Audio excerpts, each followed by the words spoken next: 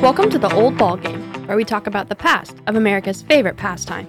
I'm Tate Christensen. Today we talk about the Disco Demolition night of Chicago. In the late 1970s, the Chicago White Sox were struggling to draw large crowds at their ballgames. At the same time, and seemingly unrelated, there was a movement of rock music fans rebelling against the very popular disco music. How do these two relate? Well, the White Sox contacted anti-disco promoter Steve Dahl, a Chicago shock jock, to run a promotion in coordination with the White Sox and Dahl's radio station. Here's how the event worked. For the White Sox's doubleheader on July 12, 1979, admission was 98 cents for every attendee who brought in a disco record. These records were collected to be exploded and destroyed by Dahl between games. The White Sox hoped to draw about 20,000 attendees from this event. Instead, it drew 50,000, with more standing outside. Dahl exploded the records as planned. But following this, thousands of fans stormed the field, remaining there until riot police removed them. The White Sox were forced to forfeit the second game. This has been the Old Ball Game on Radio Free Hillsdale 101.7 FM.